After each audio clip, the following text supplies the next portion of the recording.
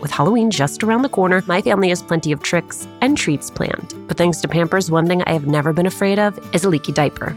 Fear no leaks with new and improved Pampers Swaddlers, now featuring a blowout barrier at the back waist that helps prevent up to 100% of leaks, even blowouts. We've always looked forward to getting the girls dressed up for Halloween when they were babies. And with Pampers, we knew that in addition to being absolutely adorable in their costumes, they would be dry, clean, and comfortable. With Swaddlers, you can rest assured that you have superior leak protection while keeping baby skin healthy. Pampers Breathe-Free Liner wicks away wetness, allowing baby skin to breathe, while the lock-away channels help keep baby skin dry and healthy. Pampers Swaddlers are dermatologist approved by the Skin Health Alliance, hypoallergenic, and free of parabens and latex. Pampers Swaddlers are available in sizes newborn to size 8 and now feature designs with the newest animal characters, Shiloh the elephant and Freddie the duck. For trusted protection, trust Pampers, the #1 pediatrician-recommended brand. Download the Pampers Club app today and earn Pampers Cash. Redeem your Pampers Cash for exclusive Pampers coupon savings and rewards.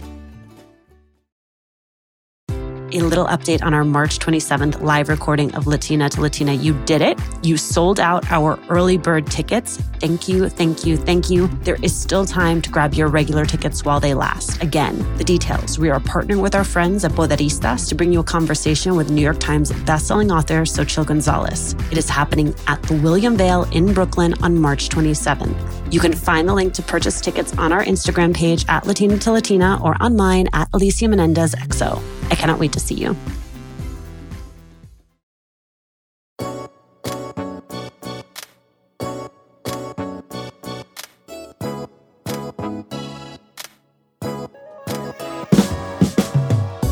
Lory Martinez produced for others for years before she stepped out on her own and founded her Paris-based podcasting company, Studio 80.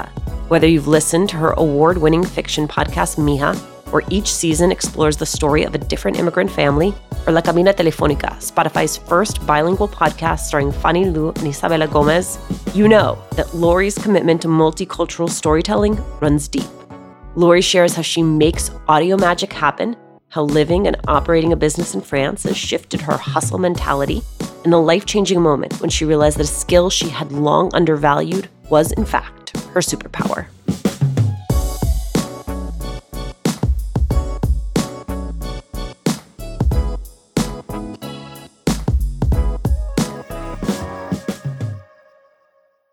Lory, thank you so much for doing this. Thank you for having me. It's an honor. Lory, there is a thing that our good friend Juleka says, which is, look, I'm from the Bronx. And sometimes she'll say, look, I'm Dominican from the Bronx. If you were to say, look, I'm Colombian from Queens, what is it you'd be trying to tell me with that revelation? Anybody who asks me about why I do multicultural things, that would be the answer. Because Queens is the most diverse place ever. There's 800 languages there. We don't have 800 languages at 80, but maybe one day. And so, yeah, it's definitely the context that I grew up in, and that is who I am. And that's everything that we do at 80 is from there. What were the earliest indicators that you were a storyteller and that audio was going to be your preferred medium? One of the things that inspired me the most to tell stories was my grandfather, who was an editor at El Tiempo in Colombia. He was reporting the Amazon region. So he would go out on reporting trips for 2 to 3 days and talk about the indigenous tribes that are still there and bring back that news to the capital, essentially. And he would tell me about those trips when I was visiting Bogota, and I went to journalism school. I went and did that path to follow in his footsteps. Ultimately decided on audio by a trick of fate, actually. I was accepted into a school, but I was kind of disappointed that they didn't have a very specific, journalism track. It was like English rhetoric or something. And I was kind of worried that I didn't have the right school path, that I was going to end up maybe changing what I thought I was destined to do. I decided to travel a bit, and I went to visit an aunt who lives in London, and the person next to me on the plane turned out to be a reporter for BBC Radio 4. And she said, "Why don't you shadow me while you're here in London?" And it was my first exposure to audio, and I got to interview. I didn't interview directly, but I got to be in this room to speak to Pedro Almodóvar, the Spanish director. And it was my first work experience, was being in the room when BBC Radio 4 was interviewing this man. And did you find yourself heavy breathing? Oh my God, I was heavy breathing. But not only that, it was actually the first time that I felt like my Spanish was worth something. Because so much of my youth had been spent kind of being not necessarily ashamed, but not necessarily seeing the value of being bilingual in professional spaces and school spaces, trying to avoid having an accent, all of these things. Spanish was my first language. Even though I was born in New York, my parents spoke to me in Spanish growing up. And so when I was in this work experience in London, I was the only person in the office that spoke Spanish that day. And that's why I got invited to be, a facilitator for this interview that they were doing with this very famous director. And it was like the first time I realized this is a superpower.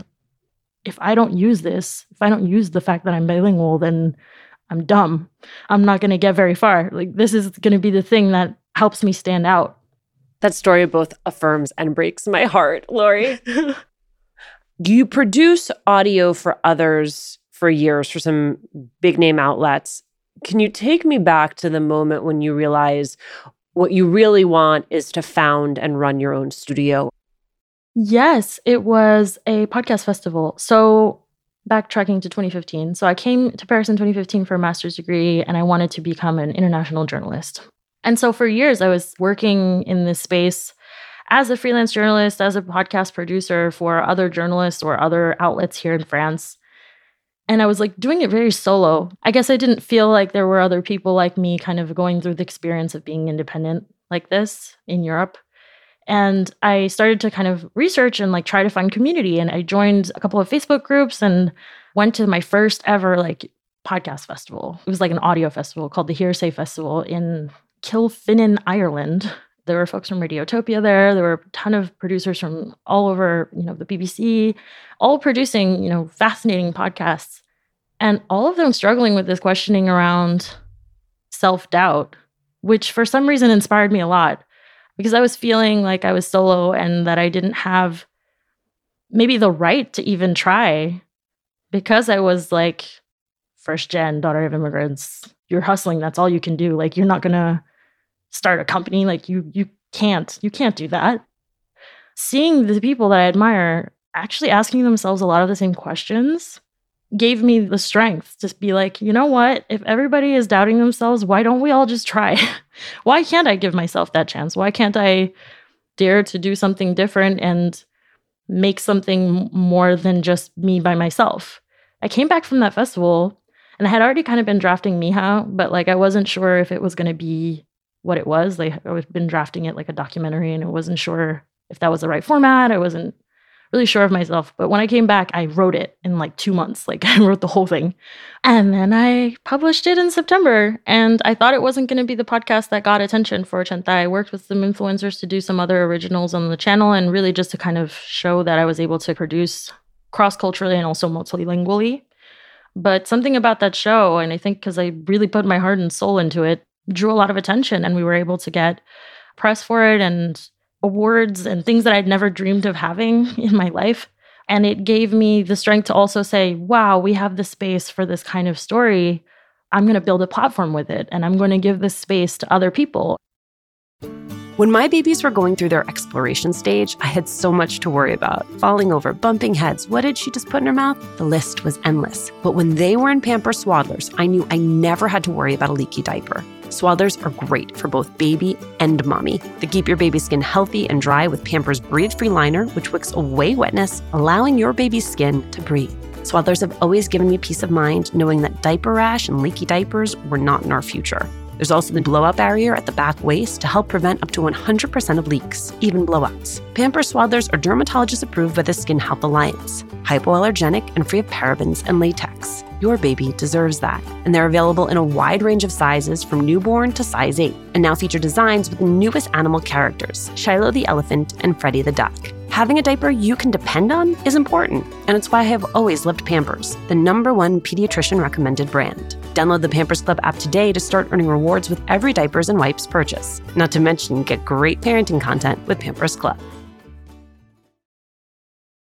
Hi, Latina to Latina listeners. It's Brenda from Tamarindo Podcast. And if you love Latina to Latina, then we know that you're going to love Tamarindo Podcast. And if you're in the LA area and can't make it to the Latina to Latina live event, we'd like to invite you to our event on March 28th at 6:30 p.m. We're hosting Amigas Blossoming, a night of celebrating and cultivating blossoming friendships. This will be in Highland Park, and all the details to RSVP for free are at tamarindopodcast.com/events. Hey, Red, what are you up to? Just making sure all the M&M's gifts are wrapped and the bowls filled. Remember that one holiday party when we had no M&Ms? Oh boy, I still have nightmares. The cookies? Yeah, you used all the M&M's candies that were meant to decorate the party treats, to decorate snowmen. You did it again, didn't you? They do look cute, though. Bringing cheer, M&M's for all fun kind. I don't want to overshadow your first baby with your most recent baby, but I do want to talk about La Cabina Telefónica, which growing up in Union City, New Jersey, I remember when all of a sudden Berghain Avenue became flooded with these spots where folks could call back home. We forget that before cell phones and before WhatsApp, it was actually not easy to communicate with folks back home. Do you have a personal connection to this? Was there a memory in your mind that was the genesis of this story? Yes. So I grew up in Jackson Heights in Queens. I would remember going to these cabinas to make phone calls to Colombia. And most of my family was still in Bogota at the time. I remember the woman at the counter was always like beautiful, and I would admire her nails. Like I could really picture the space of going in there, hearing the music playing. They always had like a TV or a radio playing in the background. There's always like a bachata video going on or something. And you would go into the cabina and it would either be really small and cramped, or there'd be a little bit of space with a chair. And being the three of us trying to go in, it was me, my mom, and my brother. And it was like a ritual. We would go once or twice a week to do this. And it was a way of connecting to home. And I remember the walls of these cabinas were so thin and you could hear everything other people were saying. And so like you'd exit and you'd be like curious to like hear what other people were talking about a little bit. And so in finding the idea for the cabina, I was like, well, if we were to make a show around something like that, this is the perfect place. The owner would be a main character. And then you'd have all of these people coming in to make their phone calls. And they could be phone calls about literally anything. We asked you to send your favorite clip from the show, and like a proud parent, you sent like 17 because you could not choose. But I'm going to ask you, choose one and tell us what it is. Give us a little bit of context for what it is we're listening to. Sure. So Mati Cardona is the owner of La Cabina, Mati's Llamadas y Servicios 82. And she runs the shop with her daughter, Rossi. So you'll hear her and her daughter kind of talking. Mati is always looking for love. And she also has a very frequent customer named Gadiel, who is really like, she's been crushing on him. They've been crushing on each other. There's a little bit of a back and forth playfulness there. And this clip is one of my favorites because it really demonstrates how we kind of blended English and Spanish in the show. It's funny without you understanding Spanish. Like you can understand why it's funny because there's just like a lot of very quick back and forth. We use like sitcom style writing for this.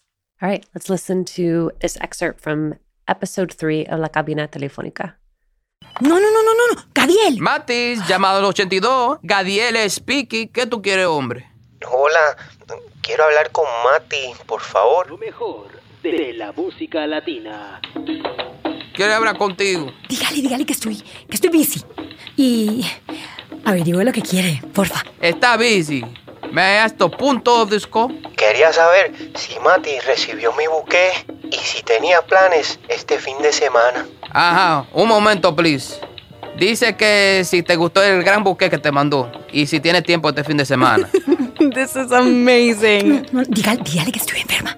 Mati está enferma. Ay, ¿qué tiene? No sé. What do I say? Ay, gonorrea. Que tiene gonorrea. No. Gadiel, esa es una expresión colombiana, como un insulto. Lory, I mean, this is comedy writing. This is a different muscle than the muscle you had been flexing. What did it require of you to really hone that skill? So I grew up watching telenovelas, and like the drama of novelas was very familiar to me. So even when I was writing Mija, like there was a lot of drama in that show, and I wrote it with that vibe. And I realized that I'm, talent for drama writing in that sense. Feel like the drama and sad moments of being an immigrant. Like I know, I feel that. But for this show, the energy of the space really gave us the opportunity to do a lot of different kinds of stories. And I really wanted it to be lighthearted because ultimately it's a positive thing connecting with family in this case. Doing the comedy thing was really hard for me at first because I was going in a very specific dramatic cliffhanger at the end of every episode format. And then our lead editor on it, Jackie Pereda, she is a fantastic writer. She brought us this comedy formula. She was tell us what is the device? What is the mechanism for doing that? It's heightened sense of reaction. So every character has to come into the scene with their main goal or purpose, and someone else has to be either in conflict with that or is going to be reacting to whatever their goal and purpose is. So for example, one of my favorite characters that we wrote was Abogado Perez, and he's a local lawyer that's just out there to make a sale. He is always looking for a client, and whenever he comes in, he's doing his sales pitch. He'll come in and say, this week, we have this deal on divorces and marriages. So you can divorce your wife and marry your girlfriend in the same day. And everyone reacts to him. And then the main storyline would be related to somebody, dealing with a relationship problem because, we kind of introduced this issue that Abogado Perez could potentially help with. It's very situational comedy. And that's what really drives the show and why it's bingeable, because every episode is a different thing that happens to these different people. Hi, Latina to Latina listeners. It's Brenda from Tamarindo Podcast. And if you love Latina to Latina, then we know that you're going to love Tamarindo Podcast. And if you're in the LA area and can't make it to the Latina to Latina live event, we'd like to invite you to our event on March 28th. At 6:30 p.m., we're hosting Amigas Blossoming, a night of celebrating and cultivating blossoming friendships. This will be in Highland Park, and all the details to RSVP for free are at tamarindopodcast.com/events. We talk all the time about how there's a growing Latina podcast audience, which means that in many ways, podcasts like Mija and Latina to Latina are familiarizing our community with podcasting itself. And so I have to imagine that something like La Cabina, which is expanding that out by being bilingual, by being a teleplay, it helps when it has star power, when it has a Fanny Lu and an Isabela Gomez. Was it a struggle to cast them? Or, yeah, I can't tell what your face is telling me. It was a struggle. It was a struggle, not only because, we've done casting for other shows before, but it's also, I guess, I had a vision of the main characters in my mind. And one of the important things was that they be Colombian in some way or had connections to Colombia. And for lack of representation, the list is not very long. And it's true, in the media and acting space, there aren't that many Latina actresses on one side. And then the other side is the relationship with Spanish is very particular for this show. So the character, Fanny, she's been in the States for a long time. She speaks English fluently, but she will always have an accent. And that's part of her charm. And the daughter, she came to the US very young, and so she's lost her Spanish. And that's something that a lot of people can relate to. We wanted to make sure that her journey with the language was also represented. And so talking to Fanny and Isabela about that and their rapport with English and Spanish. And even though it's not exactly the same as the characters, like Fanny, or she speaks fluent English and Isabela's Spanish is impeccable, both of them were yeah, I get what you're trying to do here and I will do my best to represent it. And that was so perfect. And, communicate it not as a stereotype, but really as a lived experience. Yeah, I know people who talk like Mati. I know people who talk like Rossi. And I want to show them. And so because both of them respected that idea so much, it was ultimately the dream cast. You moved to Paris in order to become this international journalist, but something else happens while you're in Paris, right? Yeah. That makes you stay. Yeah, I got married. I married a French guy. All right, now I've got a lot of questions. You're not just married and living in Paris, you're also running a global company in Paris. What is that work environment like? What is the attitude around work? And how long did it take you to become accustomed to it? The first couple of years I was here, I definitely had the American mindset of work, work, work, work, work. And of course, as an entrepreneur, you already automatically feel that way because you really want to make your company successful and you're doing the extra hours because it's worth it. That's the point. You're doing it so that you can build something, right? Paying your dues. And that was the mindset. As I started my company, I realized that I didn't want to perpetuate that kind of American, like hustle, hustle, hustle all the time perspective. I wanted to bring the French side of it.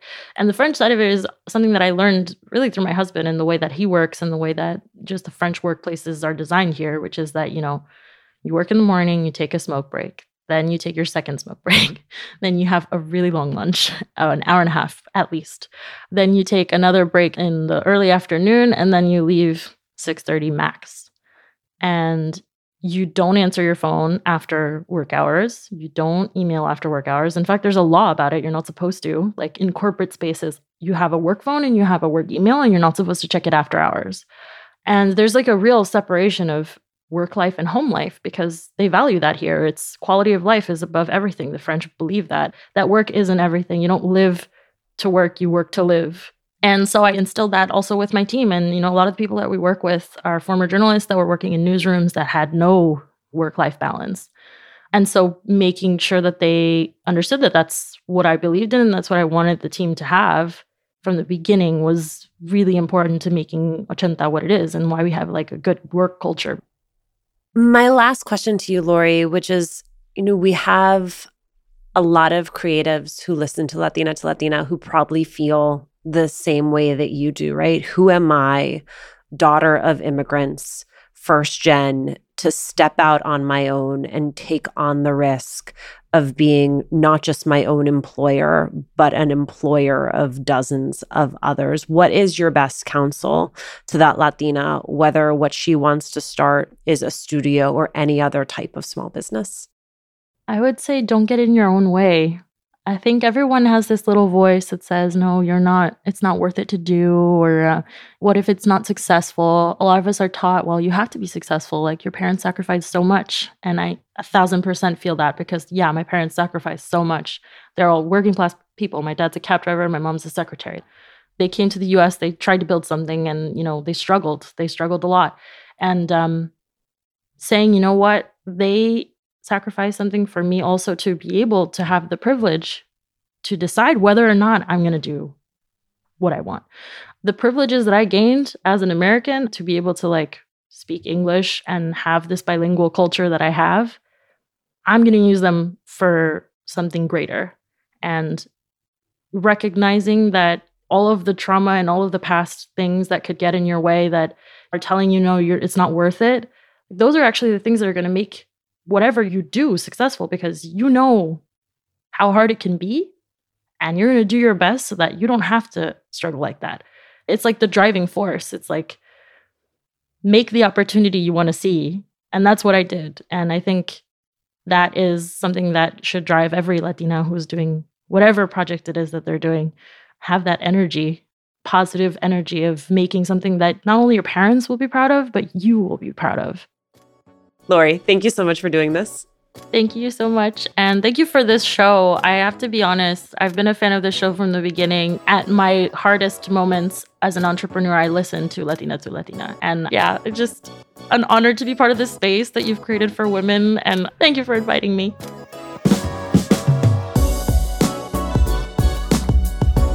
Thanks for listening. Latina to Latina is executive produced and owned by Juleka Lantigua and me, Alicia Menendez. Paulina Velasco is our producer. Cochin Tashiro is our lead producer. Trent Lightburn mixed this episode. We love hearing from you. Email us at hola@latinatolatina.com. Slide into our DMs on Instagram or tweet us at Latina to Latina. Check out our merchandise at latinatolatina.com/shop. And remember to subscribe or follow us on Radio Public, Apple Podcasts, Google Podcasts, Good Pods, wherever you're listening right now. Every time you share the podcast, every time you leave a review, you help us to grow as a community.